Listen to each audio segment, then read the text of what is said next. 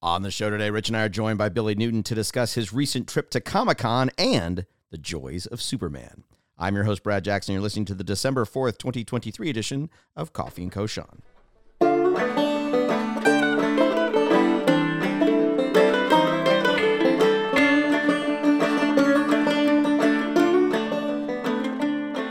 So, Rich, this week we are joined by our friend Billy Newton. Billy, I am so excited to talk to you today about your recent trip to Comic-Con.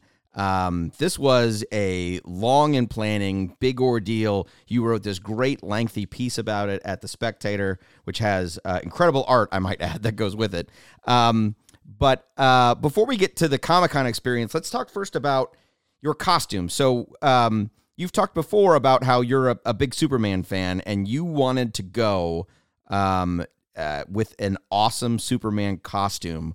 Walk us through what was the costume, and how did you get from point A to point B? Because it sounds like this was quite elaborate. It was, and first of all, thank you both for having me on the show again. I always enjoy spending time with you in remote voice world. This project was something that I had wanted to do for a long time. For people who had followed me way back in the days when Twitter was still fun, I had a difficult time at first trying to figure out how to get more followers to read my blogs and posts and so on. And I noticed that people who had amusing or interesting profile pictures that they shared tended to accumulate more followers, when that obviously was something that was important to people on social media. And I said, what would be fun is if I would dress up as Superman and do sort of mundane things around the house. And so I did a series of photographs of me washing dishes, ironing, barbecuing, that sort of thing. And that's how I started getting traction on Twitter, and then getting more followers for my blog back when I used to blog. And then one of the weird things that happened, which I, did not expect, was that I learned about this very unusual world of cosplay, of people who dress up as characters from comic books and movies and video games and things, and attend these conventions where they get to hang out with other people who dress up in this way and talk about, how much they love Luke Skywalker or how much they love Super Mario or whatever it is. And a number of them started following me thinking that I was a cosplayer, when all I had done was just gone on eBay and, bought a inexpensive Superman costume and, did this as a lark. And then I started noticing how creative they were and how interesting they were. I befriended a number of them. I ended up interviewing one of them for a piece back on my blog, and I learned a lot about why different people got involved in this. A lot of them were people who were very creative, but who worked in, let's say, more mundane jobs that didn't really allow them to have a lot of creativity. A number of them had felt at some point isolated or alienated at some point in their life. They may have been in an abusive situation as a child. They may have suffered from some kind of trauma. Quite a few of them had discovered how to become healthy because they had become so unhealthy. They may have been obese. They may have had substance abuse problems as a result of depression. And they found their way into this world where they were encouraged to get healthy, to eat better, to exercise, to avoid substance abuse, so they could dress up as Spider-Man or Wolverine or whatever it was. And I learned a lot about those people. And because I became friends with them, a number of them were inviting me to come to these conventions, right? Now, the largest of all of them is New York Comic Con. It is also the oldest because it was founded in the mid-1960s, which people don't realize. And I was invited to attend that, or the one that's in DC, or other ones around the country. And I always sort of put it off and said, well, I'm not really a cosplayer, and, thanks, maybe someday, that kind of thing.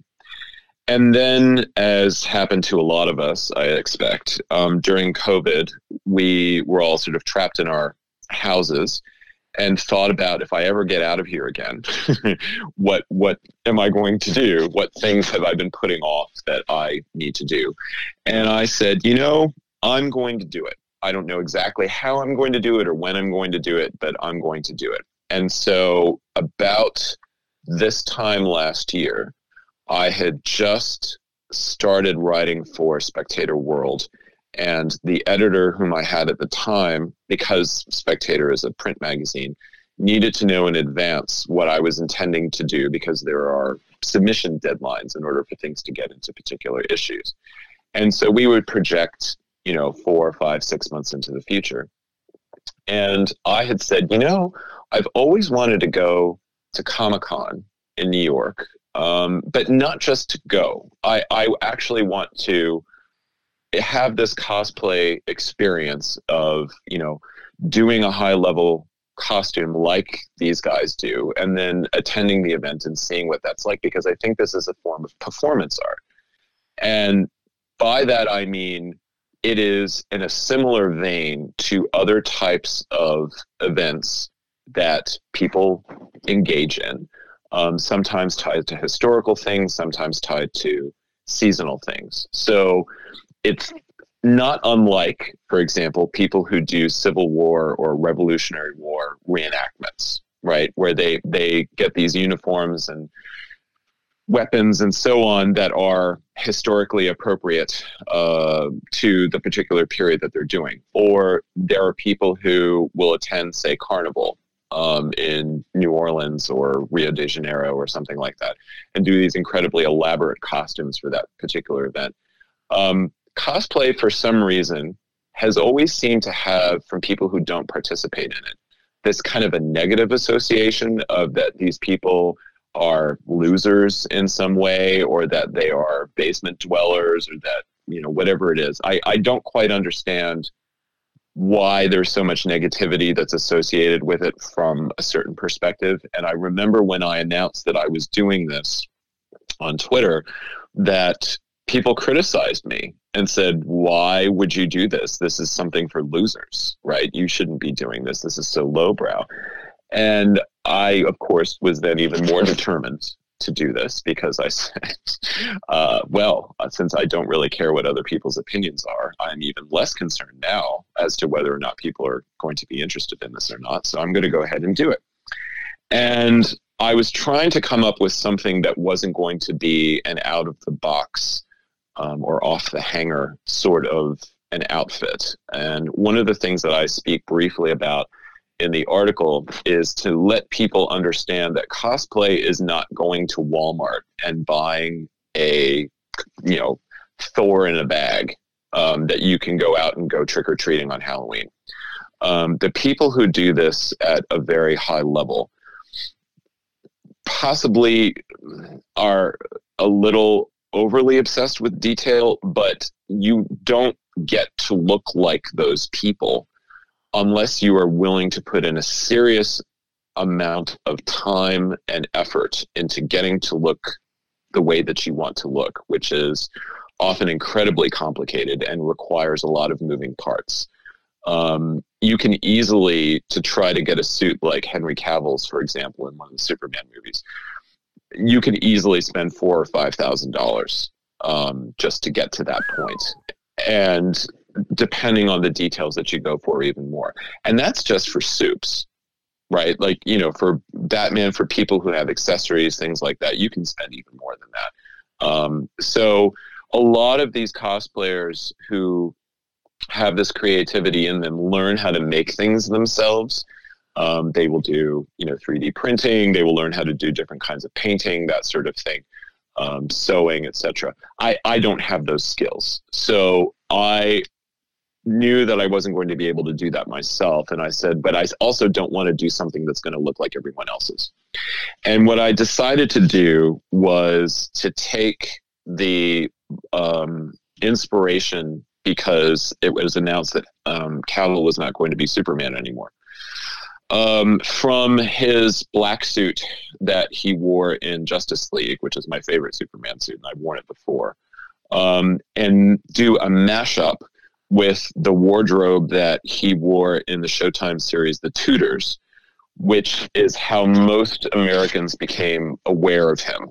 He had been around for a while before that, but he was quite young at the time. And the costumes for that show, although they were somewhat historically accurate, they were modified a little bit and made a little bit more modern. And his palette in particular was often very black on that show because he was kind of, the bag man for Henry VIII, going around doing things that Henry himself didn't want to get his hands dirty for. And I thought that would be a good sort of combination to try to come up with, something that would be what they might have done for Cavill if they were doing Superman in the Tudor period. So I came up with a sketch that I sent to our friend Ben Domenech, who is mildly obsessed with the AI program Midjourney. And Mildly. Indeed. And I had done a lot of art history research of portraits of that era. And I sent him my sketch and those things. And I said, can you feed in the prompts to Midjourney and see what it spits out? And so it spit out all of these impossible things that sometimes you look at them and you're like, well, that would be great if I could do that, except that isn't physically possible, right? But still, as kind of concept art, it was sort of helpful to have. And I then started sourcing all of the materials that I was going to need in order to be able to put this together. And it was a giant pain in the ass, quite frankly,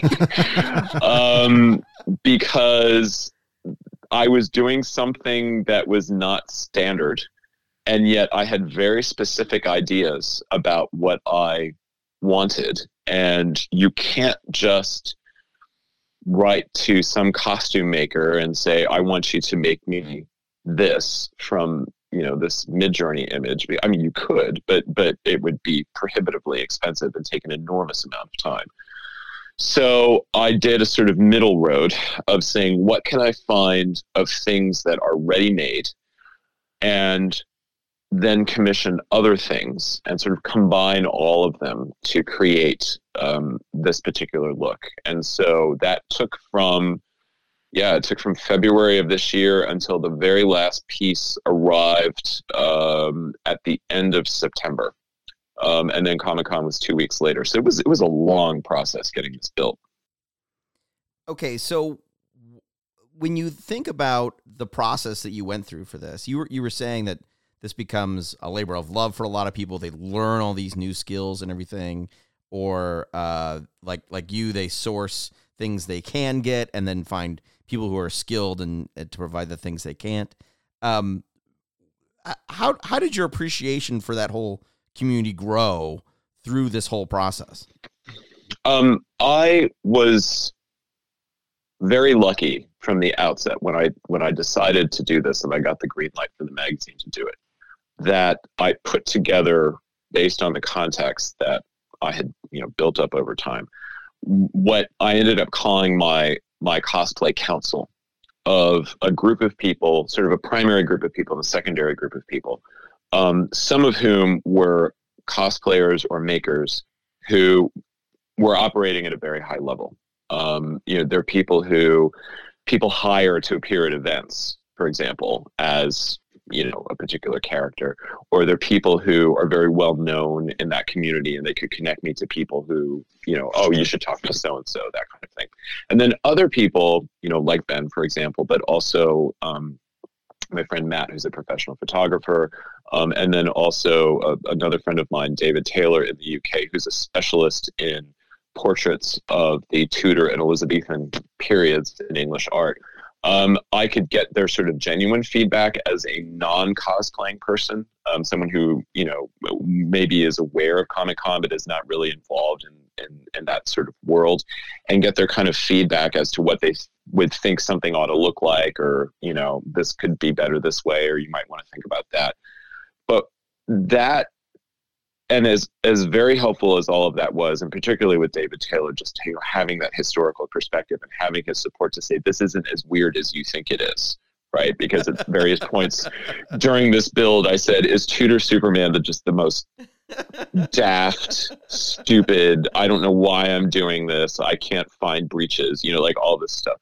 And I remember David at one point had said, and he was head of paintings for Royal Scotland for a number of years, and he said, in the Tudor period, the reason the men in Tudor portraits look incredibly wide is because that was their sort of vision of kind of what it was like to be a lowercase s Superman, right? That you were supposed to be this big, wide, intimidating figure like a linebacker, right? And that's why men's fashion looked the way that it did. He said, so you're actually fitting into this whole idea of, Henry VIII and his buddies all going around jousting and having all these adventures and wrestling and, hunting and fishing and doing all this kind of just being a big sort of burly men, and he said, this is totally fitting into that aesthetic. So, you're fine. But when it came time to actually getting into the materials stuff, some of the people that I dealt with were so unbelievably talented, and all they do is work in one particular area, that they really are artisans in a way that you didn't think exists anymore. It's the sort of thing that you could imagine, for example, in the 19th century, that there was a man in your town who just made hats, right? Or who just made boots, or who just made horseshoes, whatever he specialized in doing. And you would go to him and you would say, I need this, and I need, to spend this much, and I wanted to have these materials and that sort of thing. And you would have to wait, right? It's not instant gratification. And eventually you would get this customized thing that was exactly to your specifications. And that's, for much of human history, that's how people got their clothes. That's how they got their furniture. That's how they got their vehicles, right? They were not something that you just went and bought off the shelf. And so as I started doing this research, I found that for certain elements of what I wanted, there were people who specialized in things. And one example of that is my cape, because my cape kicked ass. I was stopped repeatedly, both outside of Comic-Con and inside of Comic-Con and on the street in New York, and told that is the most beautiful cape I've ever seen. And the reason it was because I had contacted a friend in LA, and I said, can you find out the dimensions for Henry's capes in the films? Because anyone who's seen any of the Henry Cavill Superman films knows that his cape is quite unusual. It is big. It trails on the floor. It's very wide. It's not like the previous actors who've played Superman, where it usually kind of hangs to, about the mid-calf or something like that. His capes are these big, honking, Leonidas level kind of things that billow out. And if you ever need a cape, as I found out, the place to go is Canada.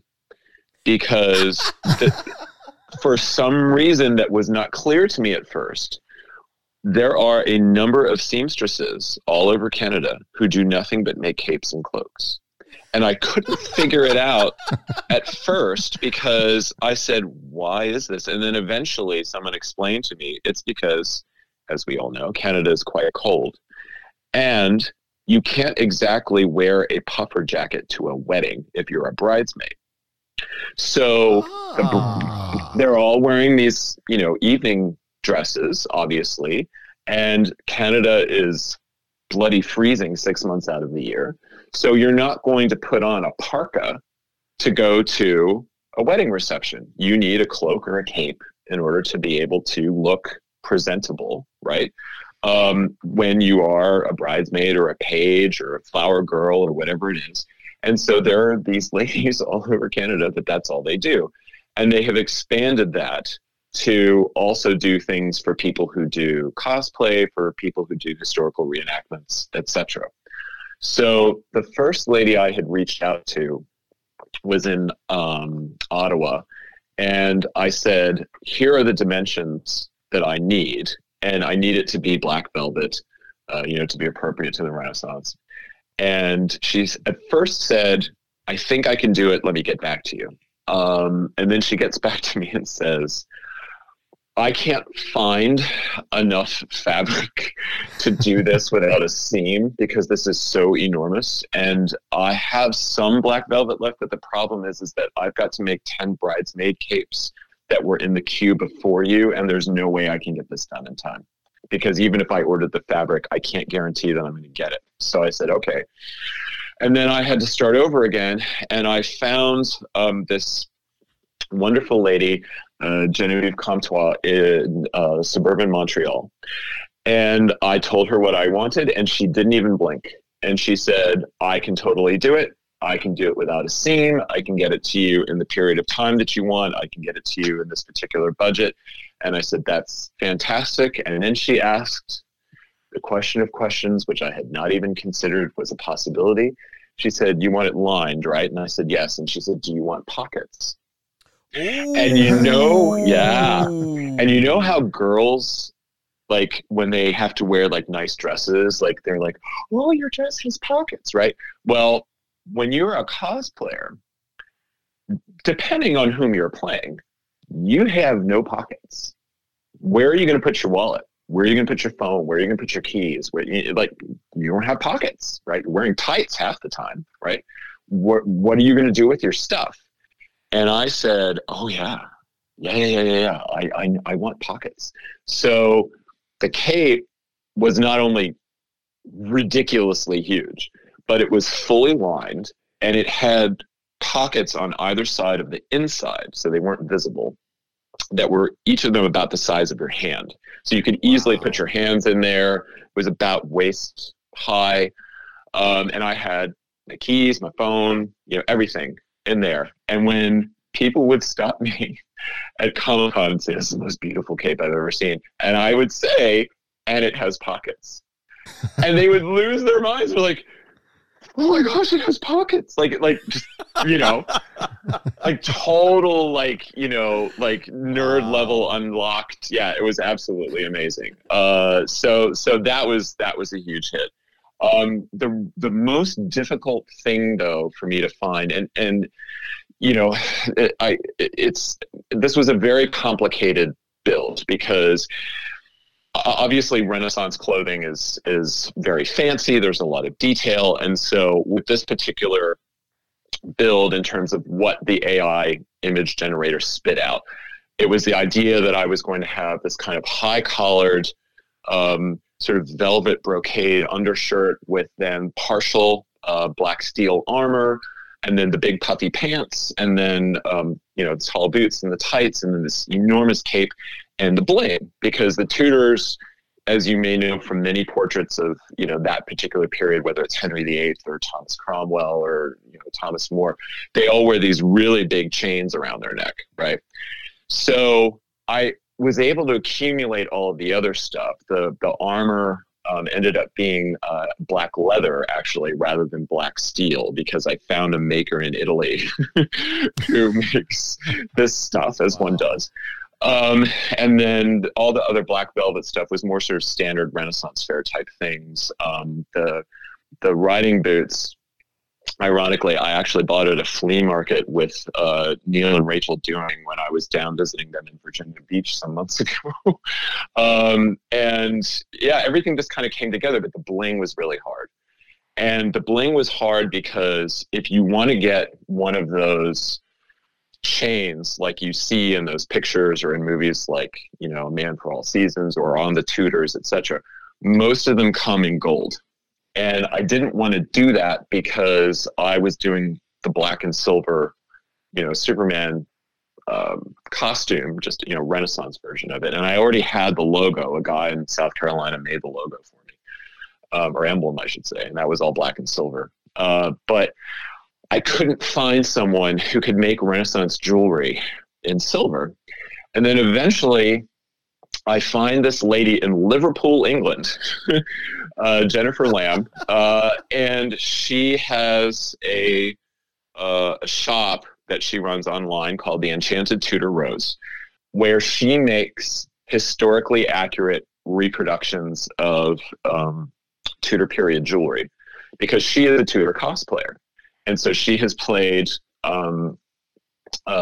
Queen Jane Seymour and others. She's in a group of kind of loosely affiliated Tudor cosplayers that go to events in England for different, historical reasons, or the holidays and things like that. And she does all of this beautiful work that I said, well, she's my last stop, because if I can't get this, then I'm just going to have to ditch the bling, unfortunately. And I wrote to her and I said, I'm looking for something that's going to work for this, but the problem is that all of your stuff is in gold, and I really need something in silver. And the thing that I was particularly looking for, and you see this in both the Cromwell and the Thomas More portraits, is that the people who were sort of the king's men, like his sort of closer circle of friends whom he gave this bling to, the links in the chains that they wear around their necks are often shaped like giant letter S's. And I thought, well, that's appropriate, right? If I'm doing Tudor Superman, he needs to have, this big, chain made out of S's on it. And it was called a collar of S's, and it was very popular, first with the House of Lancaster, then the House of York during the Wars of the Roses. They didn't wear it, and then the Tudors came in and they brought it back.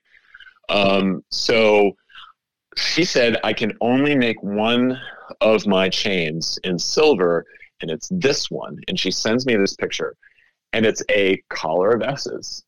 And I'm like, that's exactly what I want. And she's like, what color do you want the stones to be? And I said, black, obviously. And she said, fine, done. So I had to wait, because it's all made by hand. And then, it has to come from England and so forth. So that arrived 2 weeks before Comic-Con. It was the last thing to appear.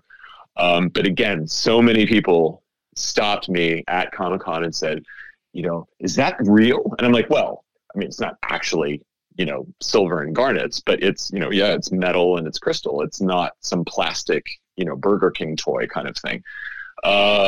And wearing that really makes a difference, because it's kind of the final touch to the whole thing, and you put it on, and it has that metal sound when you walk, and kind of the links clinking against each other and stuff. And I don't know, like again, it's part of this whole experience of cosplay of this stuff is real. Like you're not actually in a movie, you're not actually living 500 years ago, but that tactile quality and the workmanship that goes into this kind of stuff, whether it's a cape, whether it's armor, whether it's, bling. I gained a lot of respect for the people who, kind of do these sorts of projects for people, because they're so time consuming and they're so carefully detailed, and they really care about this stuff. It's not just some, sort of cheap stuff that comes out of some red Chinese sweatshop. You know what I mean? And the lady who made my cape, for example, when I asked her what was the strangest thing that she had ever done for a client, she said somebody wanted to go back to King Leonidas. Somebody wanted a version of his cloak, the big Spartan cloak that he wears in 300, but they wanted it battle worn. So sort of from later on in the movie. And what she ended up having to do was she had to get this special heavy grade linen, and then she had to sub-dye it so that it's at the top it was bright red, but as it went down, it got dirtier and dirtier and dirtier and dirtier. And then she had to rag it, right, so that it was all kind of starting to fall apart and get all, battle worn and whatever. And then she had to make this leather harness thing so that he could wear it around the shoulder. And she said, because I had to form all of this on a mannequin and it had to kind of dry, etc., it sat out on the front lawn at the house for 2 days. And like the neighbors would like come by and take pictures of it and just be like, this is the weirdest thing, although she did say she's a mom. I think she's a mom of 3. And she said, what's fun is like when the kids come home, like I think her kids are all under 10. And she said when the kids come home from school with their friends or whatever, they don't want to play. They just want to go in my workshop. They're like, what are you making? It's like, oh, I'm making a cloak for Legolas, or I'm making, Hobbit capes or something like that. Just like that kind of stuff. Because kids just, they just can't believe this stuff is real. They see things on television or they see things in, on film. But then to actually see it and be able to touch it in real life, and that kind of magic, I think, for children, and seeing their eyes light up when you come across them is just, it's a really wonderful experience. I certainly enjoyed that. Was there any point in the process where the first iteration of something that was sent to you after being fabricated, what was not quite right, or did the whole process just work so that when you got your final costume that you put together yourself, it was all perfect? So I would say that the only thing that I messed up was in thinking that this was going to be easy to put on, because I ended up wearing this twice. I wore it to Comic-Con on the Saturday, and Saturday is the big day. You know, it's over 200,000 people go to New York Comic-Con, and so Saturday is the big day when most of the cosplayers go. But then I ended up wearing it again 2 weeks later to a Halloween party, and it took me, no lie, it took me over half an hour to put it on, and I still needed help. I still needed help because I couldn't get all of it on. So when I went to Comic-Con, the photographer, Jeremy Cohen, that came along from the magazine to take some pictures for us, he came to my hotel room to pick me up, and I said, I can't finish getting this on. Can you help? Because my armor had so many straps and buckles on it to make it fit, that I couldn't, I'm not going to dislocate my shoulder in order to, connect this thing on my back. So he had to help me with that. And then the same thing happened again when I went to the Halloween party. I got into the Uber to go to my friend's house, but then when I got there, I went to his dad and I said, I'm so sorry. Would you mind just kind of strapping this in the back a little bit, because I think it's going to fall off? And it was easier to get out of, because, when you're determined to get out of something, even though it's basically a giant, Renaissance straitjacket, you figure a way to get out of it. But getting into it was I totally did not think that. I think that's the one mistake that I made, because all the makers that I worked with, as long as you're very specific about, I want this, I don't want that, they will work with you and say, you can't achieve what you think you want to achieve. You should go this way, right? And that was one of the things that I appreciated about this, is that I didn't really have any mistakes. There wasn't really anything that arrived that when I opened the box or whatever, and I said, because I had done my homework, I had consulted with people who know what they're doing and said, what do you think about this option? What do you think about that option? Probably for people who are doing this for the first time, and think that they're so smart that they can go about doing this just, like they would go about buying a pair of shoes online or something like that. Those people are probably going to make mistakes. I think that you need a certain level of personal humility, and I don't mean that in the sense of patting myself on the back, but in the sense of being realistic and saying, you don't do this for a living. You don't work in the movie industry. You don't act on a stage, right, on Broadway or somewhere else on a regular basis. You don't understand how this world works. So have a little personal humility when you're dealing with these makers and say, here's what I would like. What would you recommend? Right? And kind of take a step back and allow someone who's in an expert position to tell you, here's what I would do. Right? Respect the people who do make this stuff, who do work with this stuff, because if they're, a legitimate maker, if they're running a legitimate business, they don't want to sell you a lemon. They want to sell you something that you're going to be proud to wear. And that, as exactly happened with me, people said, where'd you get your armor? Where'd you get your boots? Where'd you get your shorts? Where'd you get your cape? All that stuff. And you can say, oh, I work with so-and-so at such and such, and here's their contact info, right? Because rising tides and, all boats and that sort of thing, I was very lucky. Now, I will say, afterward, I went back to the hotel starving because I didn't eat anything the entire day. I was so terrified because I'm like, how do I go to the bathroom? I mean, there was no way that I could go to the bathroom because it took me half an hour to get into my clothes. How was I going to be able to go to the bathroom? So I was terrified to eat. I didn't eat anything. In fact, there's a picture in the magazine of me staring longingly at a hot dog stand because we went out for a smoke break at one point and it was pouring with rain the whole day. And we just went out across the street from the Javits Center, which is where New York Comic Con's held. And there was a food stand on the corner. And I'm like, oh, I'd really love a soft pretzel and a hot dog right now. But if I eat, then I'm going to have to go to the bathroom and I can't go to the bathroom.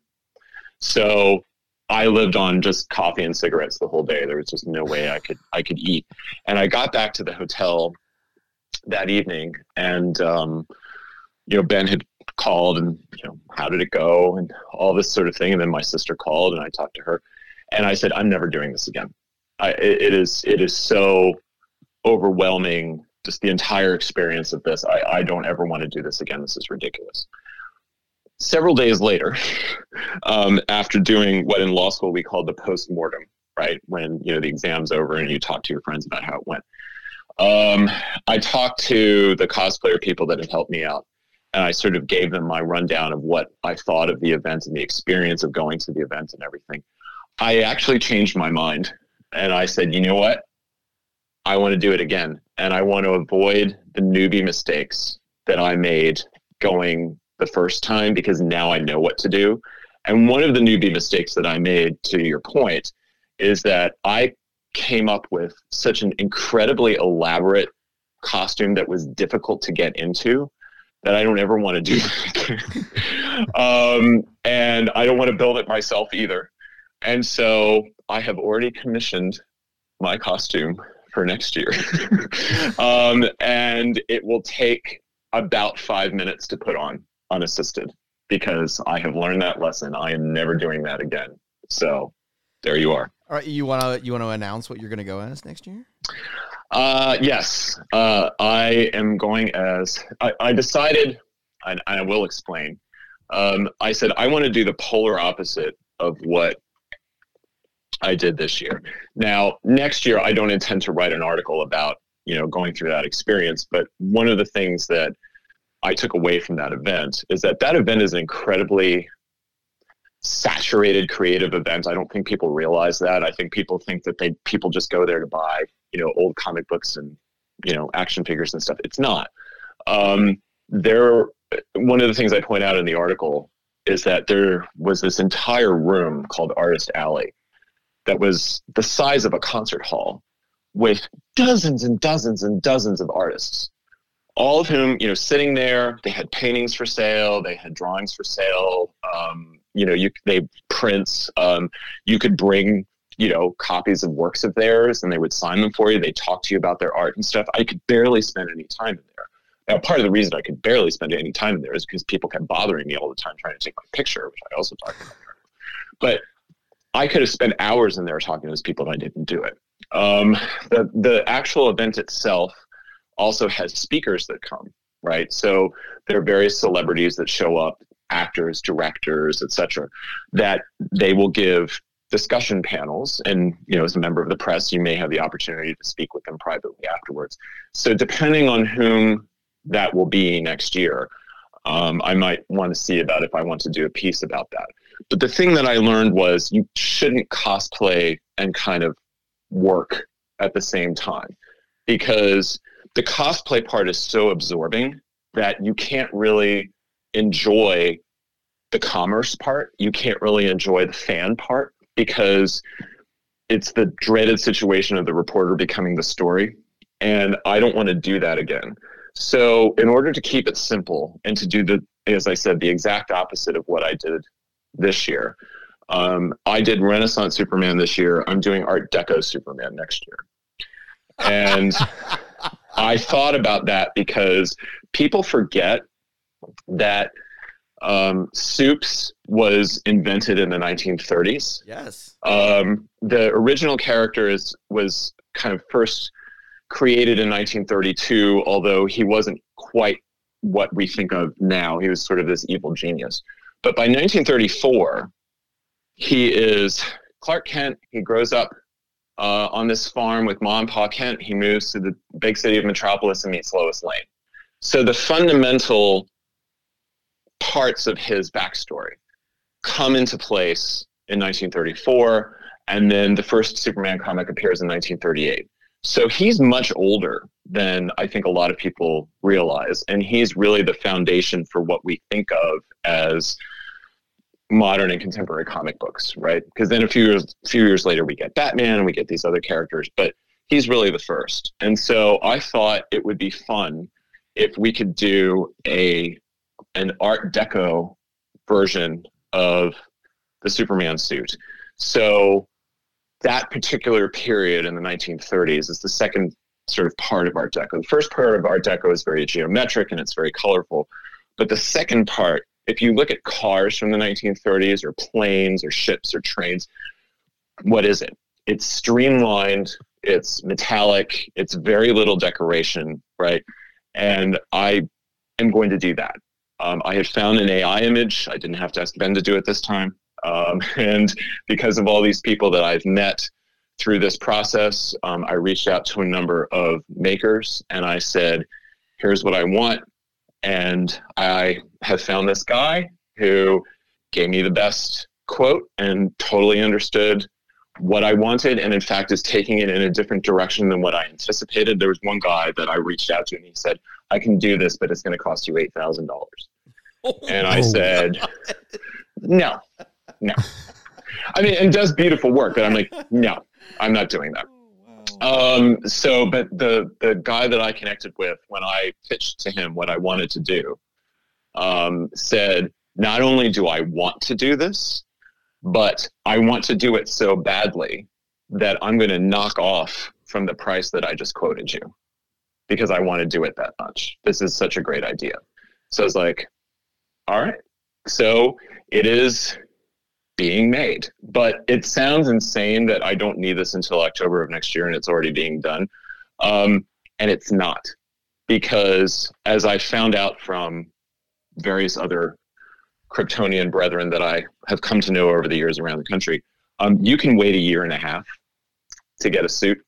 And that is, I asked in November, I need it for October. So I'm actually cutting it kind of close for some makers. And some makers told me flat out, they're like, we have so many orders. There's no regulation in this industry. It's just somebody doing this in their basement or their garage, maybe they have employees, maybe they don't.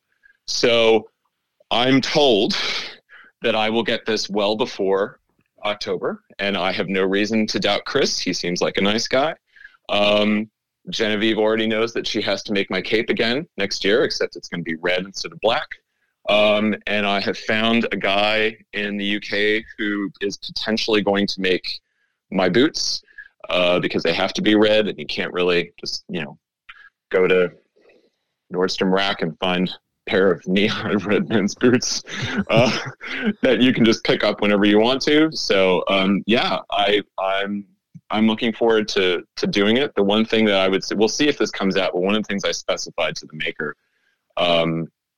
is he's like, well, this is going to be very austere. Like, it's very streamlined. There's not a lot of detail. And I said, I know, but here's what I want you to do. I want you to chrome the whole friggin' thing. And he's like, what? And I'm like, I want the whole thing to be like, and I sent him these pictures, right, of like these beautiful chromed cars and, ships and all this kind of stuff, right, from the 1930s.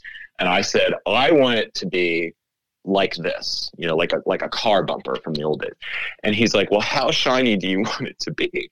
And I said, I want it so frigging bright and shiny that people are blinded when I go to Comic-Con and the sunlight hits me and they're like, I can't even look at you, right? Because anyone who is in costume that's going to be standing next to me is going to look great. If you've ever had professionally taken photographs, a lot of times photographers have these kind of aluminum lined things to bounce light onto your face to make you, So essentially it's going to be a costume of all that. Exactly. Because there's no detail other than the S on the chest, right? It's all just this kind of aerodynamic body. And I'm basically going to be radiating light in all directions. So any other, Spider-Man, Captain America, whoever, it's like, you want to take a picture with me? You're going to look great, right? It's like, oh, wow. I'm beautifully lit, So it's totally a selfish move just because I made the newbie mistake this time of having all these pictures taken of me alone, being a little bit shy of having my picture taken with people. But then I never asked people to tag me. Right? Like there are all these pictures of me floating around out there somewhere that I've never seen. I found one on Instagram of some guy from Brazil that was like, oh my gosh, like blah, blah, blah. And I happened to see him on Instagram and I went to his feed. But all these people took pictures with me, and I described this in the article.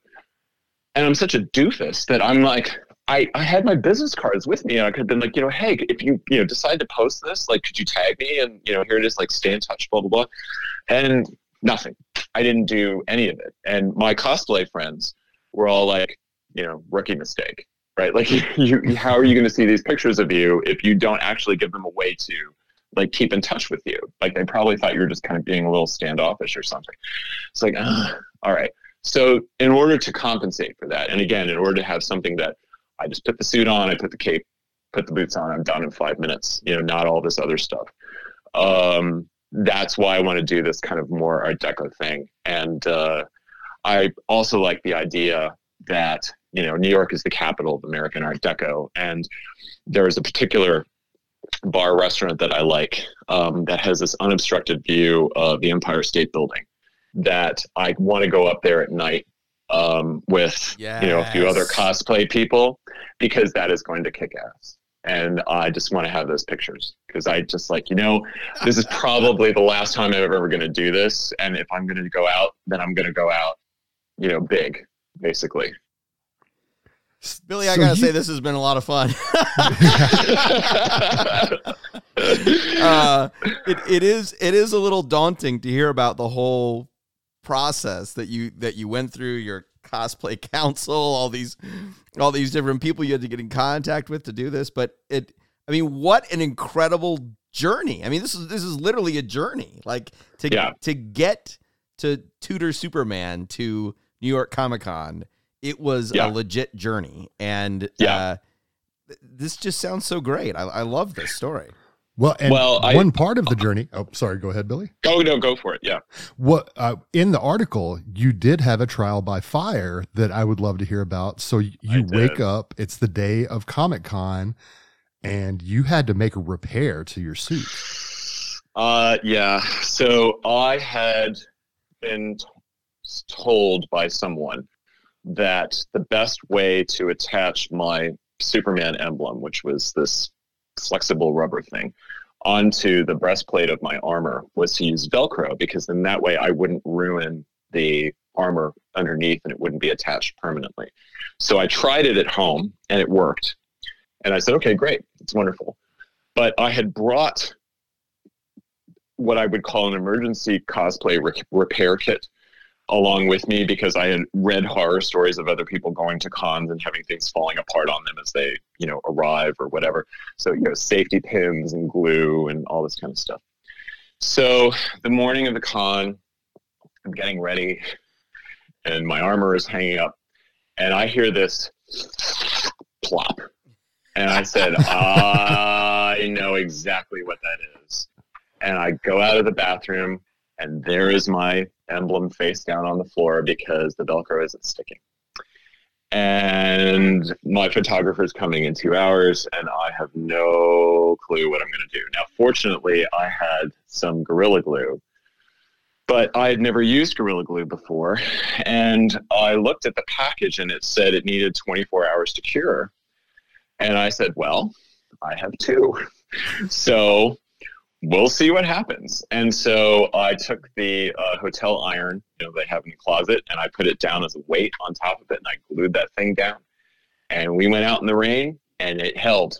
It's still on there now. And I am so unbelievably lucky that it did. But the funny thing was, when we got to the convention, at the entrances, there are these kind of side areas where people were pinning themselves back together or taping themselves back together and like helping each other, right? And I found out later that there are this is quite common at these conventions, that there are sometimes rooms with seamstresses in them.